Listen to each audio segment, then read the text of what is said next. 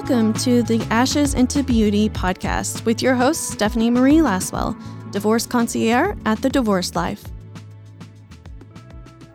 Hello, listeners. Thank you for tuning in today. I am excited that you are here. I have my friend Shel. She is going to, she does so many things, but we're going to focus on what she does as a family law attorney and how she works with divorcees to get through the process. And, you know, she's a huge advocate for making sure the kids are getting through it safely. But she's also, what I love, an advocate for marriage. We share that, even though we are both in the divorce field. We are huge advocates for marriage. So thank you so much for being here, Shel. And with that, I'll let you introduce yourself to our listeners. Well, thank you for the invitation, Stephanie. I appreciate the opportunity to be here. I have been a family law attorney for the past 30 years. My office is in Oklahoma City. I work at the surrounding areas. And in the capacity of being a family law attorney, I've had the opportunity to represent women, men, and children through the process. I teach. I'm an adjunct professor at OCU Law School. I've been doing that for about 20 years, teaching family law. And most recently, I revived a course that I had taught 15 years ago. The past couple of years, I've been teaching ADR in family law, which is alternative dispute resolutions. Becoming more and more popular. Exactly. And ways to stay out of court, ways to get through the process without the litigation, without having the judge be the one who decides how things are going to turn out. Yeah. So that's life number one. That's what we're here to talk about. But my alternative life, because that can be pretty intense, is I write with humor about aging. I have a website called Fat Bottom 50s Get Fierce. A lot of fun, and have a couple books that are based for that audience. Yeah. So that's my alternative. Kind of get happy. Yeah. To kind of lighten the load. A little bit. You need to balance it out, right? Exactly. That's awesome. So what kind of sets you apart from, I kind of mentioned a little bit, but what do you feel like sets yourself apart from your competition? I think there's two things that differentiate me between, a lot of the other attorneys that I interact with. One is that I am the divorce lawyer who doesn't like divorce. Mm-hmm. And I've been misquoted to state, she hates divorce. And that's what's in my social media. No. I don't like it. I think that it's, unfortunately, it is a necessary entity that we have to explore sometimes for some people. But it's not happy. To hear better a good divorce than a bad marriage. I don't like that expression. I don't think it serves anybody well. I don't think divorce is a good thing. It may be a necessary thing, but it's not a happy event, regardless of how necessary it is. Mm-hmm. So that's number one. And number two is I've had the opportunity to represent children. Mm-hmm. So I have a broader perspective than maybe some who haven't had that opportunity to see things from the children's perspective and how it affects them, as well as the mothers and the fathers. So it's hard not to keep that perspective in mind when I'm dealing with the parents. Yeah. So let's dive into that a little bit since you touched on it. So what are you seeing that is taking place in the kids' lives as they're going through a divorce with their parents? Their worlds are being disrupted. Mm-hmm. And the main thing that I have seen is that kids don't want their parents to get divorced. Yeah. They do not care that they're not happy. They do not care that they want to explore other avenues. They just know their world's being broken up. Mm-hmm. And as a guardian ad litem, sometimes I have to deal with that and it's not my job. They have counselors. It's not my job to fix them or give them therapy. But have to do with those comments. But when they can't have that, and most of the time that's not really an option, their biggest desire is that their parents not bicker, gripe, scream, yell at each other. They don't want to be in the middle of that. They don't want to be the carriers of messages. Mm-hmm. And often they feel that burden. They feel like it's somehow their fault if I hear, he's doing great in school. He's managing fine. Well, just because he's doing great in school doesn't mean he's okay. Right. It means sometimes that he's got control of that little portion of his world because the rest of it's spinning out of control. that it'd be the main message I'd want to get across is please don't use the children as a confidant. That is, go to another adult. Let them be kids as much as we can. And we may get to some resources later in the show, but that's the biggest impact of seeing how their parents talk and treat each other can make or break how they get through that. Yes, that parent alienation is huge and so damaging for kiddos. It is. But even sometimes when it's not deliberate, when they're not intending to buddy up and side against the other, just expressing their sadness over and over when it's time for the child to go visit the other parent. You get to come back in 4 days. I actually saw somebody that had a countdown calendar in their suitcase, how many days they could cross off before they got to return to the other parent. And that's not helpful for them. Yeah. And it's probably sometimes innocent. Like parents don't realize like those small things can make a big impact that does weigh heavy on the kids. Right. They're so in so much pain often themselves that sometimes it's just an unawareness.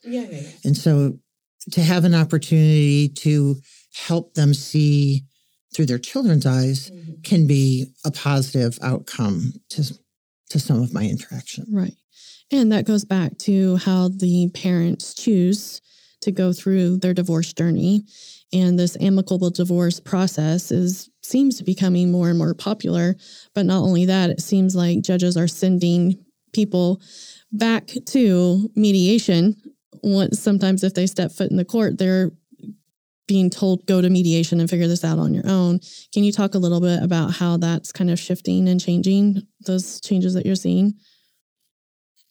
Mediation is mandatory from some judges, and mediation is for those that may not be familiar with it, is where the parties sit down with a third-party facilitator to work through and help them try and come to an agreement regarding their matters versus a judge just making a decision. But it's not somebody who can make a decision, so it's still up to the parties to try and reach a decision. And it depends where they are in the process and how open they are to that, whether or not that's going to be successful.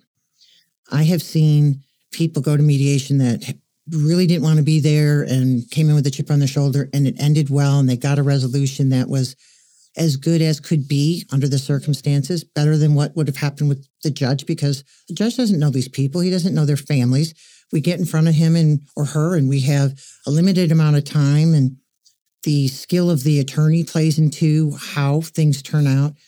So mediation can be a really nice option if people go in open to trying to settle.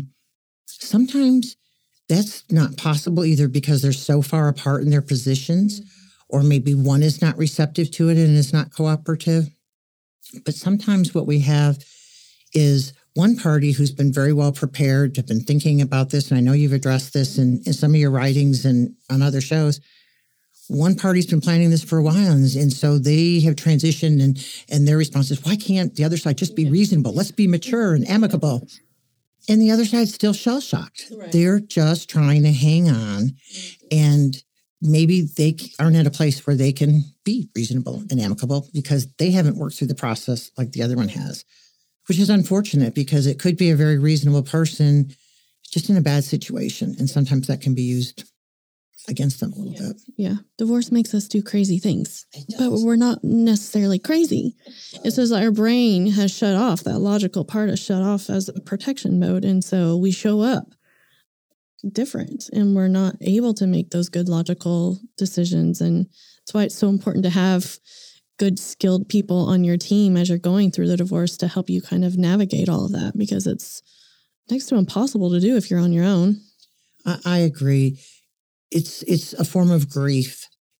It goes through stages and it can be overwhelming, and it does affect rational and logical thinking. And there's so many layers of loss involved. It's not just the loss of this particular relationship. It's the loss of what marriage looked like to them. And they're dividing their stuff. There are things that they had worked together.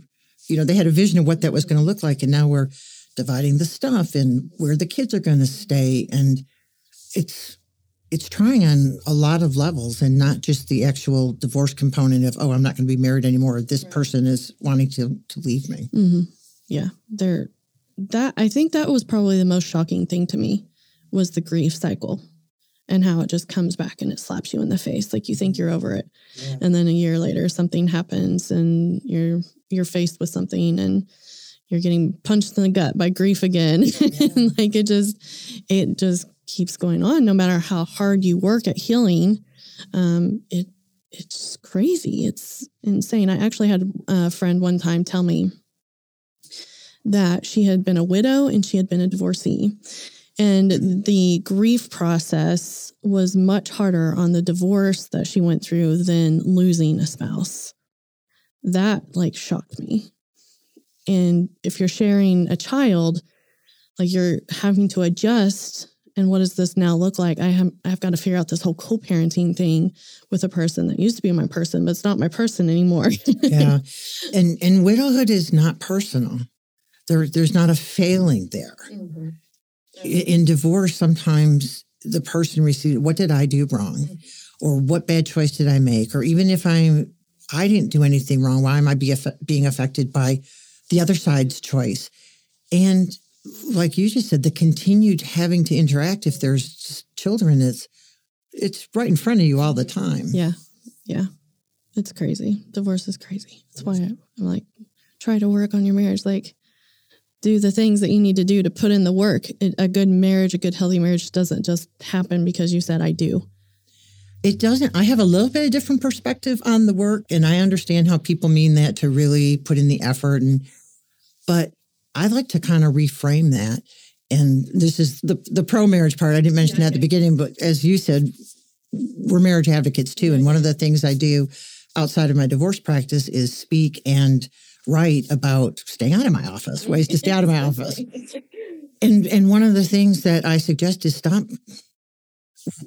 talking about what you do to improve your marriage as working at it, because that kind of has a negative connotation. Like, okay, I've got my job done today. Check the box. I worked. I fit in date night and whoop, check the box. I've worked hard again this week. And call it prioritizing the marriage. Yeah. Because when we were dating and trying to impress each other, we didn't consider that work. And every bit as much effort was put in that as what we're asking to put in the marriage, and probably more at that stage because they didn't know who you were, so you had to show and impress. But no, prioritize and look forward to, I get to spend some time here. And I think sometimes the words we use affect our actions. Absolutely. Yeah, I totally agree with that. And I love how you've rephrased that. It sometimes baffles me that people think that, well, if it's meant to be and we're, soulmates or whatever, then it should be easy. Yeah, nothing good is easy. If you want to keep anything, you look at the hobbies and the friendships, what we do to keep them fresh. We keep learning something new. We try a different place. And same thing with our marriage. If we want to keep it fresh and new and interesting, we look for opportunities to do that. And a lot of it comes back to embracing what we have, being grateful for what we have, and focusing more on what we have than what we want. Right. So when somebody's going through the divorce process, what is your biggest tip for family and friends to kind of embrace them as they're going through that in a way that is respectful and loving? For outsiders that I interact with, I suggest they don't ask deeply personal questions. The person can share what they want, but so often I hear people automatically go, is there someone else involved? None of our business. Mm-hmm. But I think the biggest thing that I offer to families, as I interact, especially as a guardian ad litem, I interact with all the parties, the grandparents and teachers and coaches and extended family, but also representing the mother or the father. You're dealing with their family and friends as potential witnesses, get the whole story. And they think sometimes that they're really supporting the party by hating the ex too, and really jumping in there with the dislike and kind of fueling that already anger, disdain, pain, grief that the person who's about to have an ex has already. And it's not helpful. It's not productive. The party doesn't need it. I will tell them sometimes, encourage your friend or sister or brother or whoever the divorcing party is to see a counselor, because them confiding to their loved ones isn't the objective feedback sometimes they need about getting through it. That is great to have a great support system. We need that. You need friends, family that understand spiritually, emotionally. You want people praying for you. All that's great from the people who love you. But it's also helpful to get outside the people who love you and get some objective input with regard to navigating your feelings and maybe getting some tools to how to deal and interact with this person who maybe you do hate their guts right now on the other side. Even without children, I think that's very important to try and stay emotionally healthy through the process, but even more important with children, because you have to have an outlet to figure out what to do with your own hurt and resentment and pain, whatever else you're going through. Maybe joy and jubilation. Maybe you're happy about it because this needs to happen, but it still needs to be tempered so that your kids aren't getting a negative about the other parent. Yeah. Yeah. And I would add to that, your divorce is not what your loved one's divorce is. Each divorce has a different story, has a different process that it needs to go through. It has a different outcome. There are so many variables. Like how you divorced 20 years ago is going to look different than divorcing now. I'm so glad you said that. I'm so glad you said that, because we get that so often. They're talking to people and they're just sharing their story, and they're getting so much advice. Some maybe they're asking for it and some they're not, but they are comparing themselves and their situations to maybe what's happening in another county, or what happened with a different judge, or what happened in a different decade. And it's not helpful. And it's hard to sometimes get over that obstacle of their expectations based on what others have told them. Or somebody who's had a horribly negative experience who feels the need to share all their details and ramp up their grief and nerves, and not helpful. No, not at all. So it does matter. And it does take a team to get through a divorce, and it matters who you hire. It matters who you seek counsel from and all of those things, but maybe not your family and friends that are not the professionals. Let the professionals do the job, and let your family and friends be there for you in that way. Yeah. Your support system. Yeah, absolutely. So after the divorce process is done, kind of what is the beauty that you see as the outcome of working with clients? Some of the problems that we have during the process is maybe they're blaming themselves, feeling like a failure if they had done something different. The beauty on the other side of that is sometimes they have gotten through the process and realized they can own whatever part they had, but they can't own the whole picture. It's just not theirs to have. And sometimes it takes a while to get through that. I also see people enter the process having no understanding about their finances or where to get the information because the other partner did 100% of that. Sometimes it's because they just each did their own area of expertise, and one was doing kids and one was doing checkbook.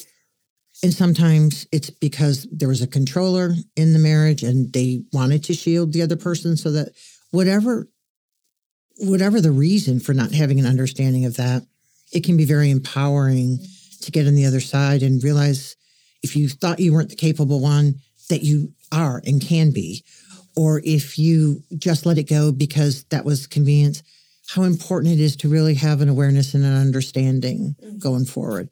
So that's another positive that I see people coming out with. Absolutely. Like, I can do this on my own, and I have been able to figure out more than what I thought I could.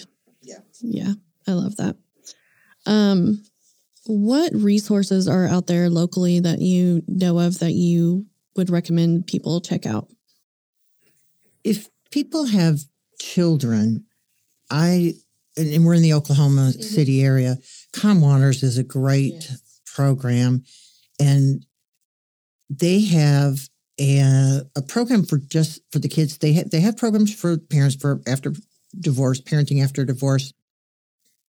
In Oklahoma, you have to have a 4-hour parenting after divorce class to kind of get parents hopefully on the same page as to how their kids are affected by their interactions. But they have another class, and step back a little bit. Calm Waters started as a grief program.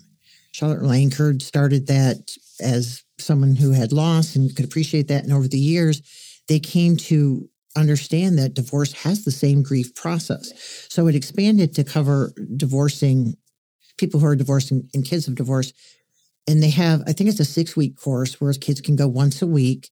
And it's not therapy. It is basically a support group for kids. They're in a group with their own age. And I think it's really helpful because it helps them understand it's not their fault, number one, right, which they often don't verbalize, but they believe it. And number two, that there's other people going through it.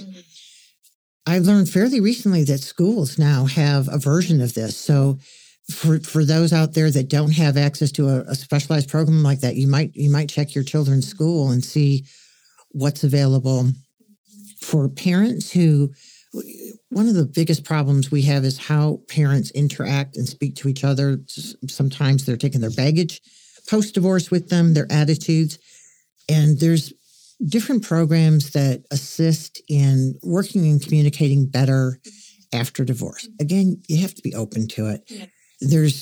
We are getting some orders from the judges, but there's a new program, I believe it's called Co-Parenting Solutions, pretty new, has a couple of counselors who are running it. It's about a year old, and it sounds like they're getting some good results. It's more expanded than the parenting after divorce. It's really working on specific aspects of communicating. And another thing we have, I really feel strongly about parents interacting if they're at all able, so that their kids see you don't have to like each other. You don't have to be buddies. It doesn't have to be kumbaya. Let's all be at the same parties together. Although, if you can be at the same parties, that's not bad for your kids. But to be able to be in the same room, for your kids to be able to see you being respectful to each other, I think super important. And Judge Davis he was in Canadian County for a while and then moved, the name is escaping me, of the county he moved over to. But he said something, he talked to my class and said something that I will never forget the visual image of. And he was a family law practitioner in his little town, and then he became a judge.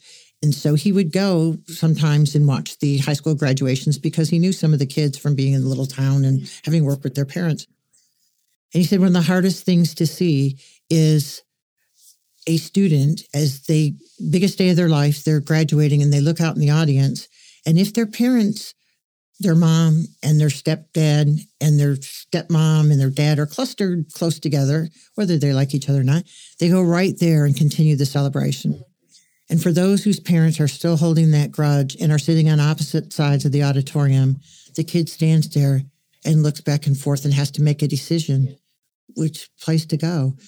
And he said, and some of them just came to me because they didn't have to make a decision. So that visual of a kid having to make a decision of what parent to choose at a time when it should be about them and celebrating, I think is an impactful image that I hope no kid has to ever actually experience for themselves. Yeah. My first divorce was 7 years ago, and my 15-year-old recently came to me and said, Mom, I'm glad you and Dad get along, because he has a friend that's not the case. And so he's watching that play out in a friend's life and how she's having to deal with her parents not getting along. And so he's like, it just makes it so much better. Yeah. Yeah. So, like, well, we did something right. And that's a big right. For your child to be able to process that and know that you guys made that effort and it was all worth it because they're worth it. I think changes the trajectory of their relationships. Oh, absolutely. And just having respect for another human, whether you like them or not, being respectful is something we should be doing, right? Absolutely. So whatever you have to do in your head to make that right. and kind of step up to the plate because the children see themselves in each of you. Yeah. And so when we're bad mouthing them or, not acting kindly or spreading rumors or telling our kids too much information that they don't need to know about, then they see themselves in that conversation. Yeah. Yeah. And another aspect of that kind of divisiveness, which isn't productive, is if the kids know that you're at odds, they can manipulate and play that game, play over here and pit you against each other. And it's so important to be able to, whether you guys like each other or not, to have a unified front for the kids so that they don't have the ability to jerk everybody around. And yeah, kids are smart. They are smart. And it's younger than you think, how quickly they catch up with, oh, this works over here. Oh, this will get mom riled at him and I can get away with this. Yeah. Absolutely. Yeah. So what would you like for our listeners to take away from that maybe we haven't talked about yet? I think the biggest things, it's for those who are going through the process, find an attorney. And maybe even before, if you're even thinking about it, get with an attorney, get a consultation, understand your rights, understand what the process is and what it looks like. I think unrealistic expectations are one of the biggest problems we have. Either they have unrealistic expectations because they have gotten info from somebody who had a different experience, or they think because they're maybe the mom, custody is going to automatically go to them because they hear or the dad thinks, why try? Because custody does go to the mom. That's changing. That's evolving. There is really a more joint custody mindset in our court systems, and it's more about making sure the kids have both parents. So I would want somebody to have as much information as possible. I also want them to know all attorneys are not created equal. There can be a good attorney out there that's just not a good fit for you. So don't hesitate to talk to a couple of different people, 3 or 4, until you find a good fit. Communication is so key. One of the things that the individuals getting divorced bring to the table is they don't know the law, they don't know how it works necessarily, but they know their story, they know their history, they know their family. And the family law attorney knows the law, but doesn't have that piece of the puzzle. So go in expecting to be a team. And if you have somebody that you're a little intimidated by as an attorney and don't want to ask them questions or challenge them in a respectful way, of course, it's probably not a good fit. Again, doesn't reflect whether or not they're a good attorney. May be a good attorney, may not be a good attorney, but it's just as relevant whether or not it's a good fit. Understand there's so much outside of our control. The attorney's control, your control as someone going through the process. But one thing you can control is your attitude and who you surround yourself with and what you listen to. So I think it's really important at that time to try and get some positive people in your life. If you're faith-based, get your little prayer team together. And it doesn't mean you have to share every detail with people, but you can tell them when you're having a struggle. Have some people in place. And afterwards, sometimes we have the illusion that once we sign on the lines, once we get that quote final decree, that it'll be better and we'll get to settle in. And as you've lived and shared with your listeners, the process isn't over, especially if you have children. And sometimes people forget that just because you don't have children, it still hurts a year later. Yeah. So to have realistic expectations, have a support system in place if you can, and be kind to yourself during the process. Mm-hmm. Find some little moments that you can put some joy in the picture, whether it's a hobby you enjoy or somebody you enjoy. Kind of plan for those moments to make this process less difficult. Mm-hmm. Absolutely. And once you get that final decree, execute it. Yeah. It's not going to execute itself. Yeah. I think one of the things that sometimes people on the outside don't really understand is a grieving parent who now has to share their child with another parent And so we hear things early on like, oh, enjoy your weekend off. You're going to love that. You'll have time to yourself. Too soon, sometimes people back off. That's not what we presume we know what they're feeling, or we want to help them get through it faster by giving them these little helpful things. Come on, shake it off. Get out there. Let's go have some fun. But what I would say, having said that, is if you have a friend who now has to share custody of their child, that might be a time that they could use a little extra tender, loving care. Give them a call, check in on those weekends, maybe that they're feeling lonely. They may get to the point where they're like, yeah, I get to read all weekend, woohoo. But that may not be the starting point. And it may not be the point 2 years in. They may still be hurting about lost time. The financial devastation is real. Yeah. They might not have the financial means to keep up with the lifestyle that you're used to them, buddying up with. Like they might not. That's a good point. Yes. There's embarrassment, there's shame. Like I can't go have girls' night every weekend anymore. I can't afford it. I can't do the golfing thing with the buddies because I've got child support now and alimony. And, so there's a lot of things that is shifting in their life. And if you can just continue to show up as their friend and adjust to those transitions with them without getting butthurt over it because they can't show up like they used to. Yeah, that's an excellent point. And it's an opportunity to be creative. There are a lot of things to do that don't cost money and are mindful. And sometimes you do have to move on. Sometimes there are maybe, we had a partier and that's not appropriate anymore. And maybe that does need to move on. But I think a hardship that some divorcees have is they're like cut out of the social circle because they're not part of a couple. And that can be navigated around. I mean, we have friends that have gotten divorced and we still put the invite out. Yeah. If they want to come both, if just one wants to come, we try and be mindful if it's people who are still in high conflict. But you can still be friends with someone who's not married. The marital status should not change the relationship of friendships and family.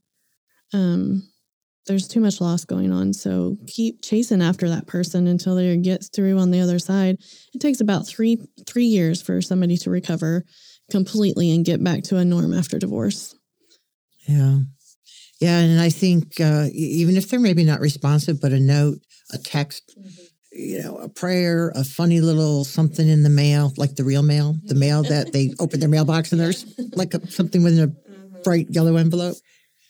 I think that helps. Yeah. Just knowing that people still care. One of the best gifts that I've received from my girlfriends when I was going through it is flowers on my front porch at Valentine's Day. Oh, yeah. Yeah. So that's just a small little gesture, like you're still loved, And so that really brightened my Valentine's Day. So yeah, I like that. Just be thoughtful and mindful of the shifts that are happening. Yeah. Yeah. Well, thank you so much for being here. Of course, we're going to have all of your information in the show notes so people will know how to reach out and get a hold of you and all your venues that you've got going on. Well, I appreciate that. And thank you, listeners, for tuning in to another episode. Until next time, radiate love. For more information on services or divorce resources provided by The Divorce Life, you can follow me on Facebook or Instagram, or find us at www.thedivorcelife.com.